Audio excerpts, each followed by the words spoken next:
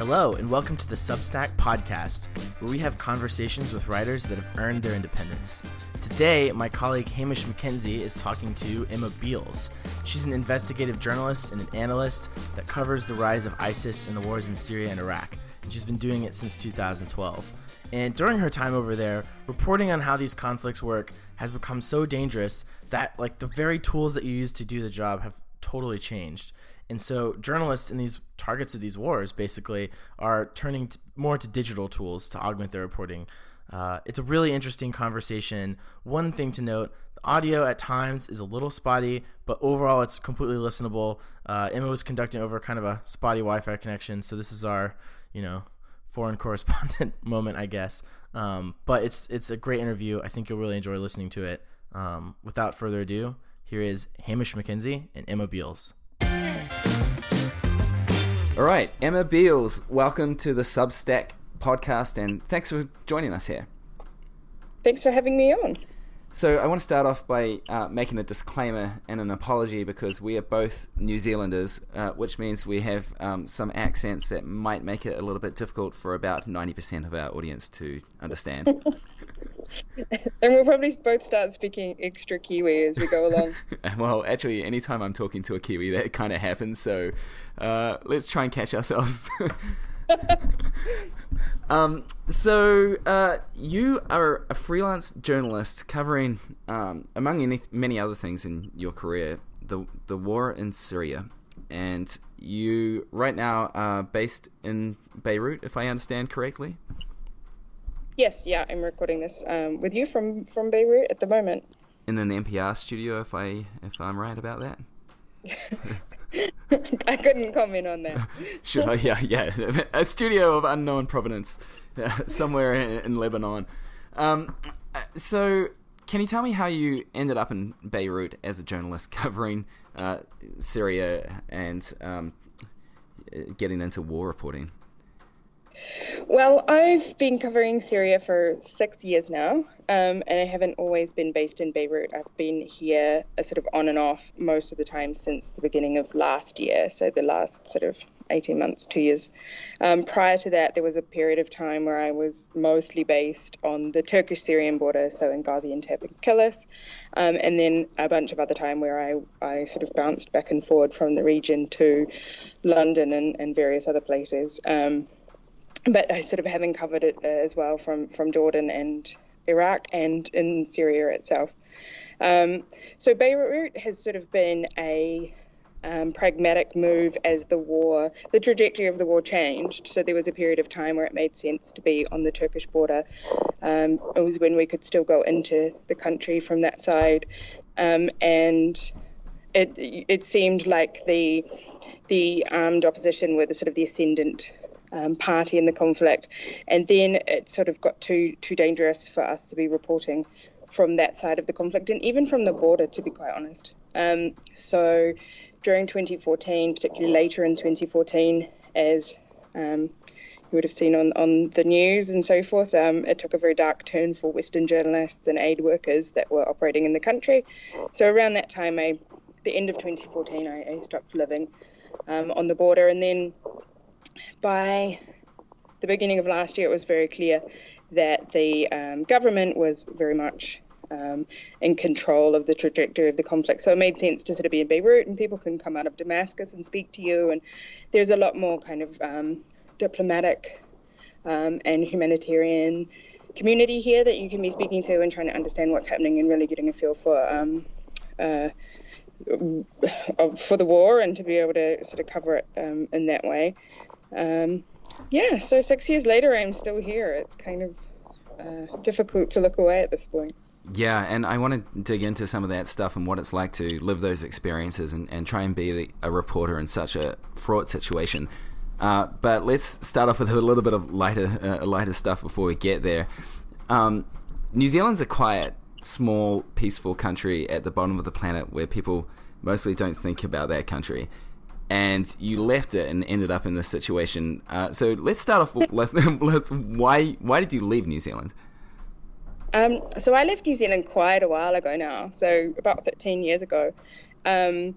and I always knew that I wanted to leave. I grew up in Taranaki, and you grew up in a lovely rural area on the west coast of the North Island of New Zealand. For people who are unaware of what Taranaki is. Yeah, it's also very remote, so it's sort of 4 or 5 hours drive from even another decent sized town. And, you know, much like Beirut, you can surf and ski within half an hour of each other, which is also our claim to fame. That's why I ended up here. But there wasn't much going on, to be honest. And so I sort of knew that I wanted to be involved in whatever it was that was happening outside of there, without really quite knowing what that was. And so I first moved to Australia before I moved back again after Australia, and then in 2005 I went to South America and then London, and sort of, in seeking adventure and something more interesting than what was going on at home, which I seem to have found the most extreme version of. I mean, you didn't have to overdo it. yeah, a bit of an overachiever in that respect. But so I had this amazing journalism lecturer in New Zealand who had sort of explained war reporting and so forth to me in quite some detail, and had really sparked some interest in conflict and the impacts of it and how conflict is reported. So I was looking to do sort of postgraduate study, looking in more detail at the way that the Arab Spring was being reported, and then thought, I could just go and report on it. So what was it? What was it that sparked that interest? Because for many journalists, it's the stuff that sort of makes a journalist's reputation and proves that you are for real a journalist. But for many others, it's dangerous and they don't want to touch it. So what was it for you that got you curious about war reporting? I think, again, it's that thing of being from somewhere where it seemed so alive, seeing the way that my lecturer spoke about it, and she was somebody that had reported on war for a number of years, and there was a way that she spoke about it which seemed very interesting. And then I was kind of just always interested in foreign affairs and had followed particular events like the American invasion of Iraq and so forth in great detail, and that was during the time where you could start to follow these conflicts with some detail from New Zealand, so you could be reading blogs. And back then it was, goodness, I can't even remember, it would have been some sort of WordPress sites, and there was Riverbend, and there was this American girl Marla who had gone off to start Iraqi body count. And so there were these kind of inspiring individuals who you suddenly had access to with the start of the internet, really. God, I sound old. I remember these days, and Juan Cole and informed comments, etc. Yeah, and it sort of brought something that was so far away to life in New Zealand for the first time, having been sort of so remote and secluded from anything else that was happening in the world, a ways off in our little island. And so I think there was that trajectory. And then, of course, when the Arab Spring came along, it, and I use that term loosely because we all now know that it was a problematic term to use, but at the time it felt like this kind of incredible moment of change, both socially but also with respect to how it was being reported, the way that the internet and social media was helping to break down these closed societies, the way that was helping people to report it both from a distance and up close and personal. And so there were all of these things that were kind of coming to a head, that were things that I had watched progress from the very beginnings of them during my adult life. And so that seemed like for some reason, some sort of natural situation or culmination of events to become very interested in. And so you've done a bit of television, you've done some radio, you've done some print. Like, what do you consider yourself primarily? Are you a print reporter or a TV reporter? Well, these days I'm doing much more like analysis and research than straight reporting, which was born of kind of people coming to me and saying, well, you've thrown all these stones at us. What would you suggest that we do? Always inconvenient. Aren't you supposed to have the answers? I'm just supposed to tell you when you're wrong.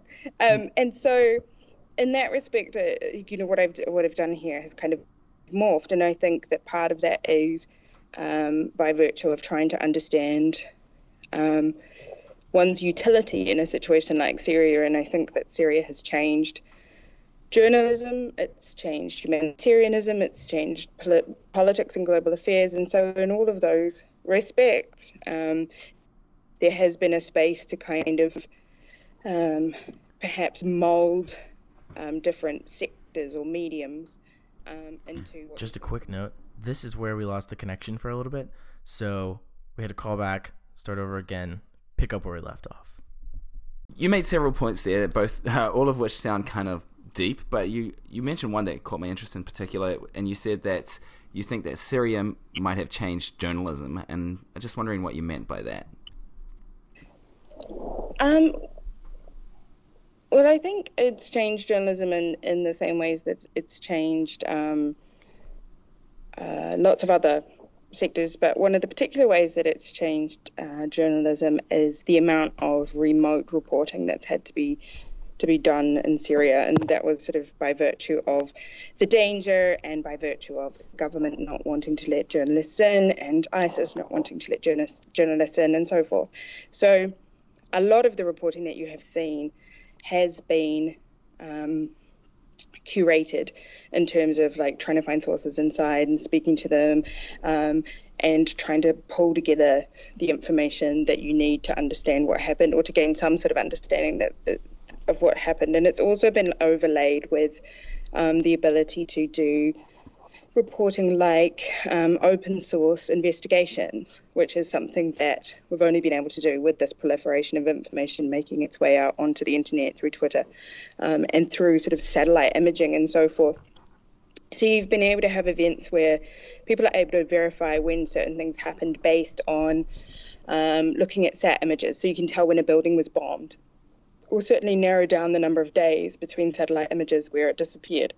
You're able to look at an image and geolocate it and try and understand if the place that people are saying that this photograph happened actually happened in that place, and be able to verify that with some degree of certainty. And also just the sheer amount of kind of citizen journalism or local journalism or just regular people putting pictures on Twitter, you've been able to try and verify particular war crimes or things that have happened by taking photos of attacks and understanding which buildings they hit, how many people might have been hurt, looking at the pictures of, say, fragments of the weapons and try and understand where the weapon came from, what kind of weaponry it is, how it was put together, and then you can understand how it was launched and therefore who is the person that launched it. So using all these different techniques that previously hadn't been used to try and overcome the fact that actually access has been a huge problem in a way that it perhaps hasn't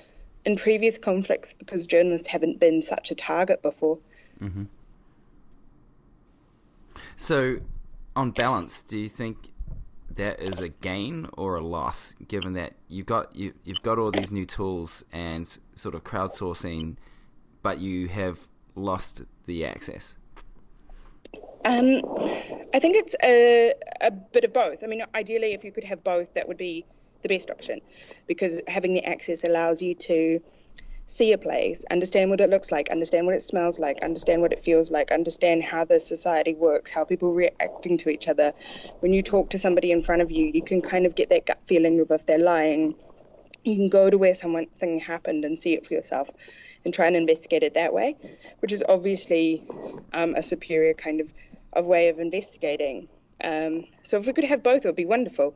But, this other way that Syria has changed things, and it's not solely Syria, but it's kind of where it came to a head, was this active targeting of journalists. So you sort of had previous wars where, all the guys who went to Bosnia and so forth tell us about these great sort of times they had driving back and forth across front lines to do their reporting, which is just something you could never have done in Syria.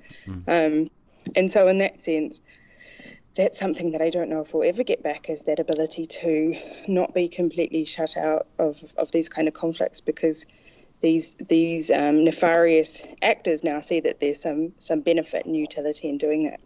So to get to that targeting point in just a second, but you said reporters covering Bosnia, etc., had great times driving back and forth between the front lines. It doesn't sound to me like a great time necessarily. I'm just wondering why you use that term in particular.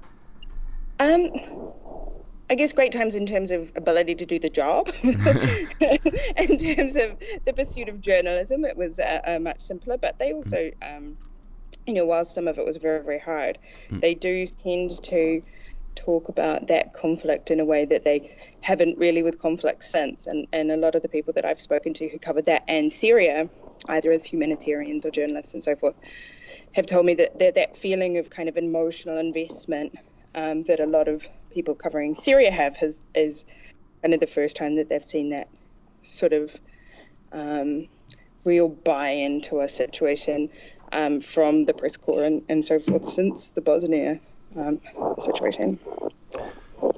Right, and what was this realization like when it dawned on you, although, I mean, it was a pretty quick and brutal dawning, that reporters were fair game in terms of at least one side of the fight? Well, it kind of came in slightly in phases, because, of course, the targeting of Marie Colvin in 2012, February 2012, I think it was fairly shocking, because it was reasonably quickly evident that she had been targeted in a rebel media centre where she had been filing for the Sunday Times. And so that was this first moment of, wow, they actually seemed to have targeted her, but it was fuzzy enough to begin with that we hadn't quite appreciated it. And then, as you know, by 2014, obviously watching friends and colleagues be killed very brutally was hugely shocking. I don't think you can really sort of prepare yourself for something like that, for understanding that there are people in the world who kind of can approach things with that degree of cynicism almost, really, that to be able to stand back from looking at this as a person and look at it ideologically or brutally or so forth.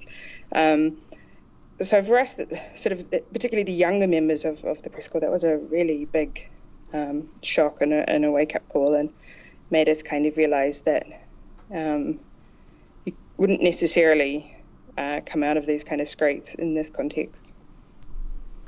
How many friends have you lost through these means? I think I've lost count. Yeah. Syria's pretty brutal. There's fixers, friends, people that I've stayed with, relatives of friends and people I've stayed with, and then obviously close friends of mine as well. So it's a pretty consistent drip feed of misery, to be honest. And what makes you not just leave or stop covering the war, given that trauma? Well, maybe it's the trauma. Part of me is like, I can't look away at this point. The other part is, there's a couple of reasons. And one is that having done it for 6 years, I kind of now feel some responsibility to stay, because you have this natural churn within the various sectors. So the journalists, the humanitarians, the diplomats, so on, everybody kind of goes on to the next posting after a couple of years, and you lose that historical understanding and memory of what happened. And so I sort of do feel some sort of responsibility to stick around and utilize the knowledge that I've built up over that time. And the other thing is, I think there's still some good to be done. It might sound sort of woefully idealistic at this point, and I think that space is closing, and I think that the kind of good that can be done is, to some extent, tinkering at the edges while Rome burns, or however that saying goes. But there is still space to try and push for outcomes that are potentially a little bit more just or less unjust. And so while that space exists, I think I'll stick around. What kind of things can you hope for at this point? Whew. With Syria? Goodness. I mean, at this point, like in the immediate term, the big hope, I guess, that everybody has is that there will be some kind of deal for Idlib. So Idlib is a province in the northwest of the country. There's 2.6, 2.93-ish million people living there. Over 1 million of those are people that are displaced from other areas of the country. Nearly 2 million of those are people in need, so people who require humanitarian assistance just to get by day to day.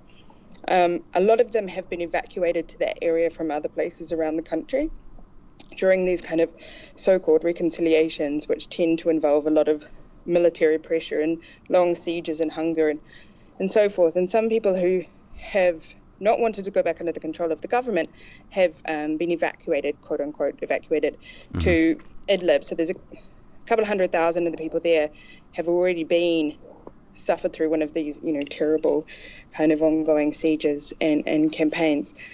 And this is the last area that's held, the last big pocket that's held by the armed opposition and is the next one in the government's kind of crosshairs.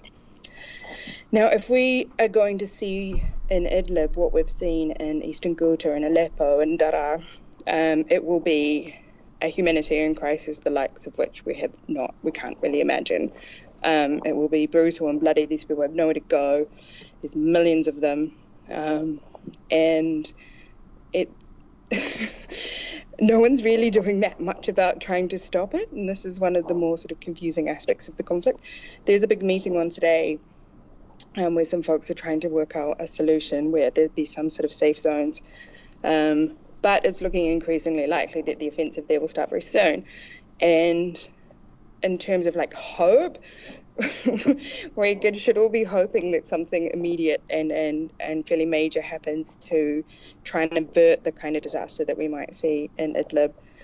In terms of the rest of the country, I think the kind of trajectory towards government control is pretty much signed, sealed, delivered at this point. And one of the problems there is that a peace deal or a political transition that makes any meaningful changes for the people living in Syria in terms of safety and security is probably not going to happen, certainly not going to happen in a way that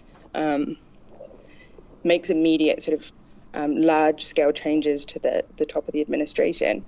So in that respect, a lot of what you need to sort of hope for, I would be hoping for, is some sort of system whereby people are able to maintain the right to their own properties, for example, not have those expropriated and developed by regime cronies and so forth, that people are entitled to voluntary and safe return from the places that they live as refugees, and that there is some kind of civilian protection offered to them when they return, so they're not arrested, they don't disappear into the gulags to get tortured, that they're able to live some kind of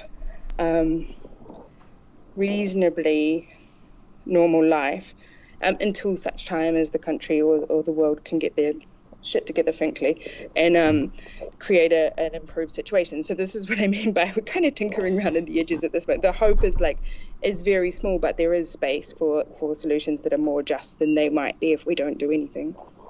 Right, and given that you're writing about this now from an analyst's perspective, and you've got a newsletter on Substack called Syria in Context, which everyone should read. What's the URL for that, by the way, just while we're on the call?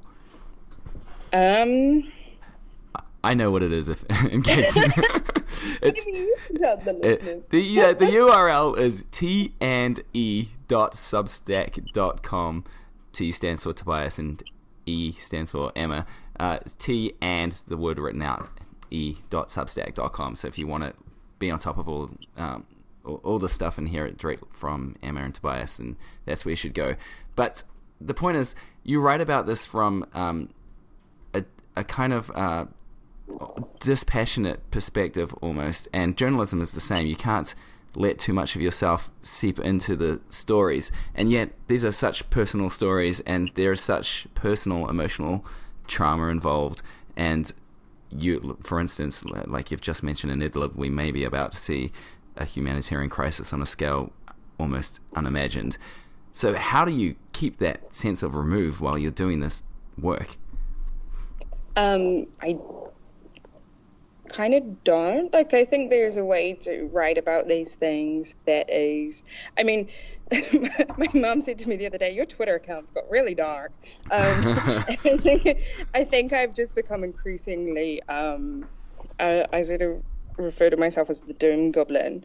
So rather than completely dispassionate, I've got a bit more like, this is going to be awful and it's on all of us. We're all terrible that we let this happen. Because I just sort of feel very despondent a lot of the time about the lack of action that's gone into any of this.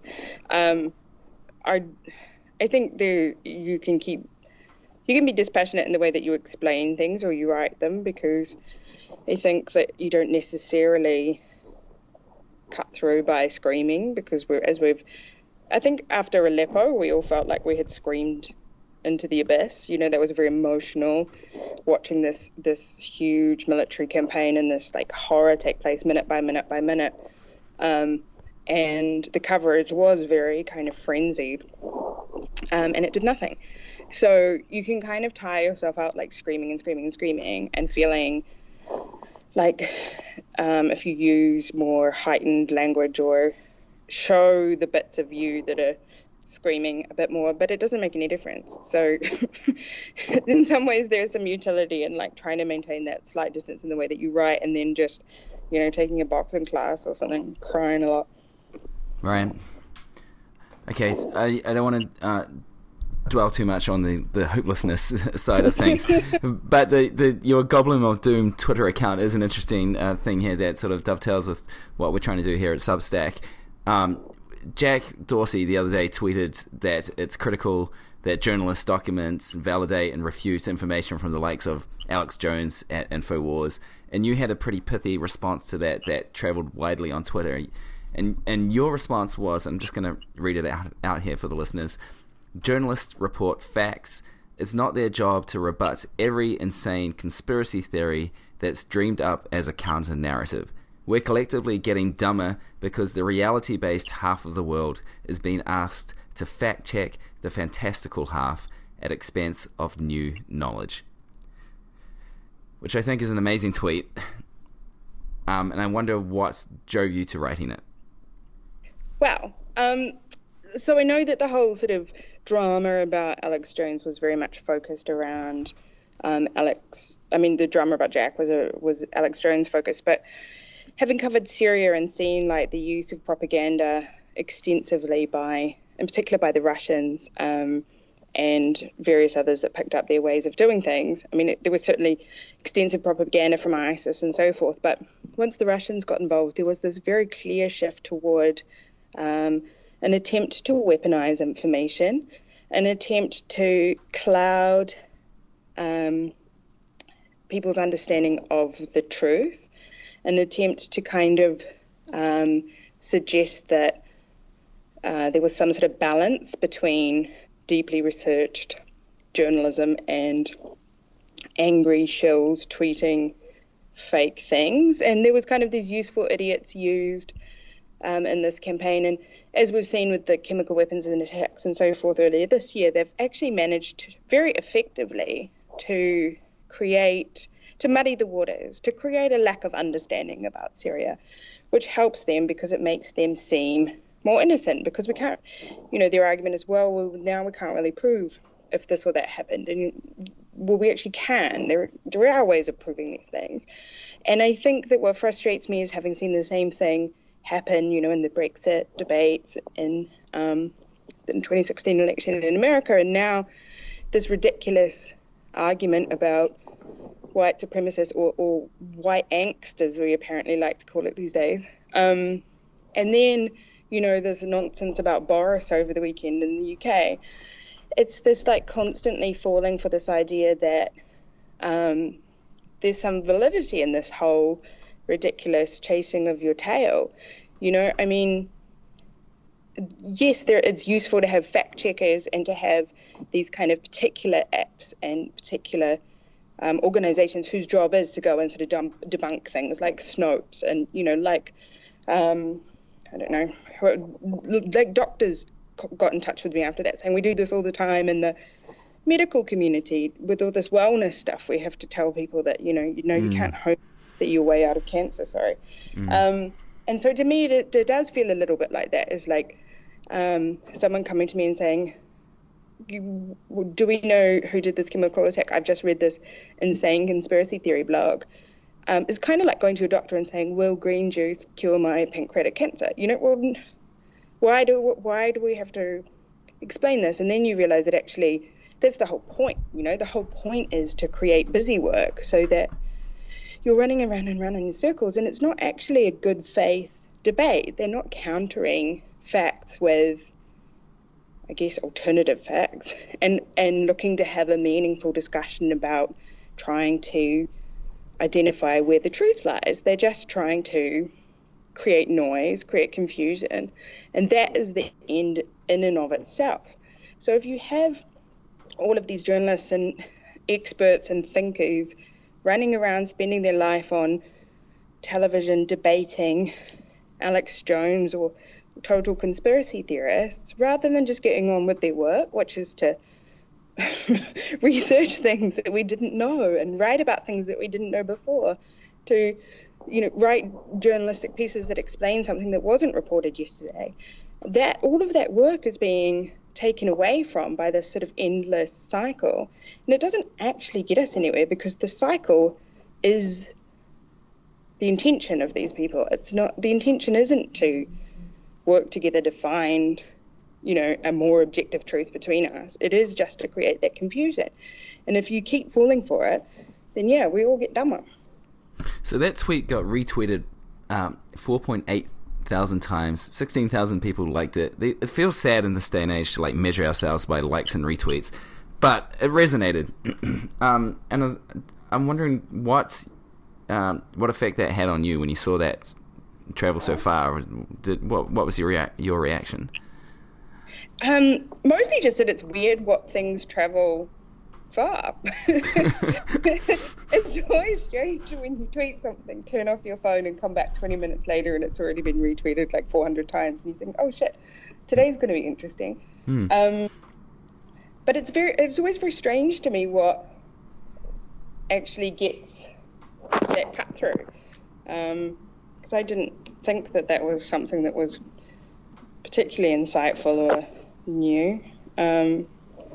It seemed to strike on something that we've all been getting frustrated about, and we've spent so much time arguing about whether or not we should be banning InfoWars. I mean, society at large here. And finally, it got distilled into this sentence, or two sentences, sorry, that it's like, stop chasing our tails about this. Stop listening to the bullshit. These people are here to create the circus. The point is the circus.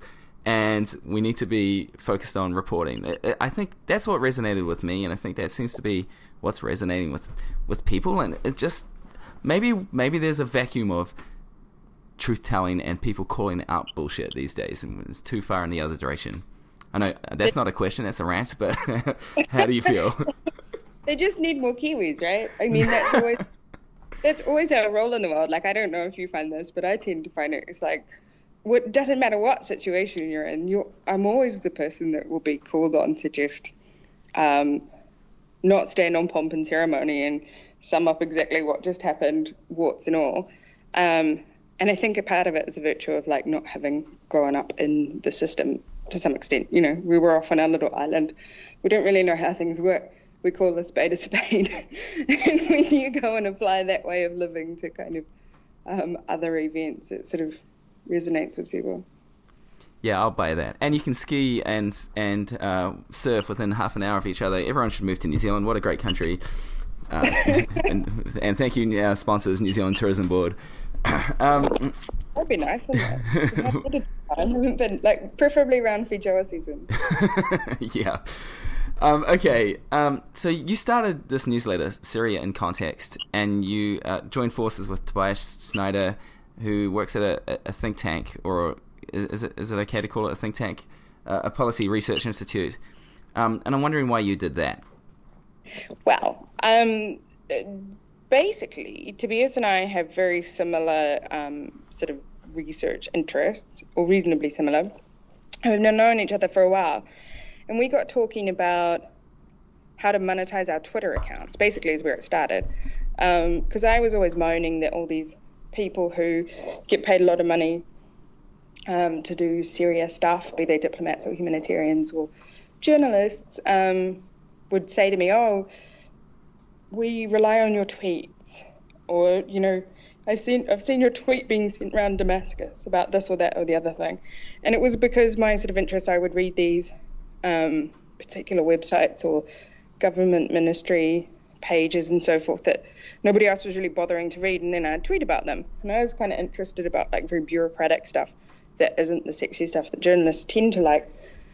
And I thought, well, this doesn't seem very fair. These people are getting paid loads of money.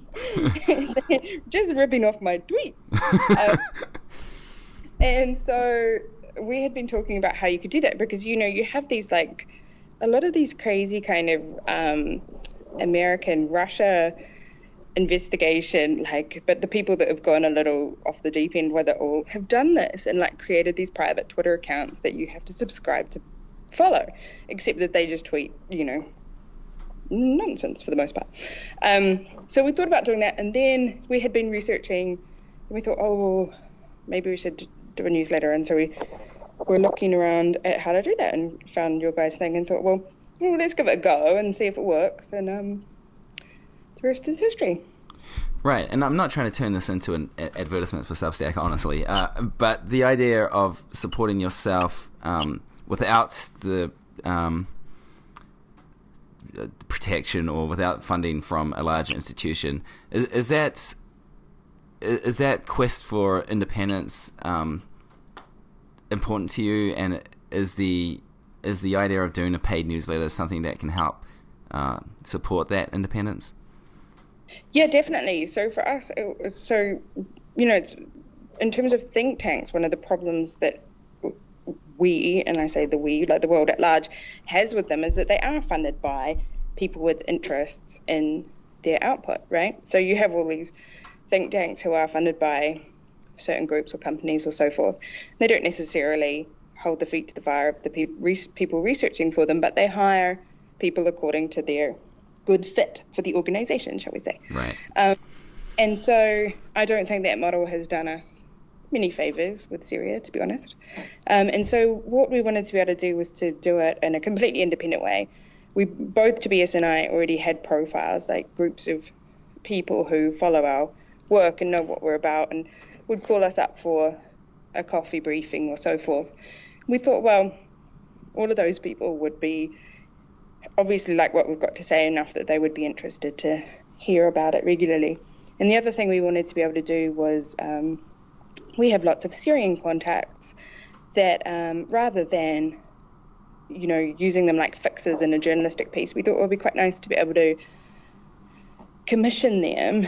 And if it's a newsletter, it's very short. Most of our pieces are sort of 400 to 600 words, the kind of policy-focused segments that we could take these people with very, very niche, specific focus or skills and pay them a small amount of money to write a small amount of words, but about these very detailed things, which was something that I had really wanted to do. And these are the kinds of topics that wouldn't pass the threshold of interest for a newspaper editor or even a think tank editor. But being able to, you know, every week be putting out this whole newsletter enables us to cover these things that otherwise wouldn't sort of reach the threshold that are interesting to people. It's just whether you could get them commissioned. So that's a really awesome part of being able to do it, is we just write about what's relevant and interesting, not what someone else thinks we should cover. That's so great to hear. That's one reason we want Substack to exist and thrive, so journalists can do their best work, and so they can focus on the stuff that they find most compelling, rather than whatever an editor graces with a few $100 or $1,000 from time to time. Yeah, and so that respect, it's really great because those things don't sit on the back burner. You know, you always have that list of like 20 projects that you want to do. And you're waiting for a news hook or for some magical day when you've got free time, or you maybe don't know enough for a 1,000-word article, but you've got 500 words. So it's sort of giving us a chance to just be able to write all of that stuff all the time, without having to, like wait on it or do all this huge extra amount of stuff to get it into like a long form piece. So in that respect, we're covering much more ground, which is great. Great, that's awesome. Well, I want to be conscious of your time because I know you're on a phone that is running out of battery. But thank you very much for speaking to us. And can you tell us where people can find you? I'll remind you that the URL for Syria in Context is tande.substack.com. But where else can people find you, Emma? So I mean, they can find both Tobias and I on Twitter.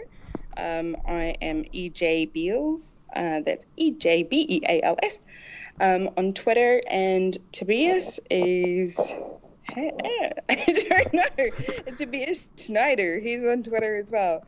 You can just Google, Google that name and we'll put it in the post that we send out with this episode. Cool. I think I have a website as well, which is just my name. But you can find that on my Twitter page anyway. So. What's it? What? EmmaBeals.com? EmmaBeals.com. Yeah, excellent. Great. Well, thanks so much for taking the time. Thanks, Hamish.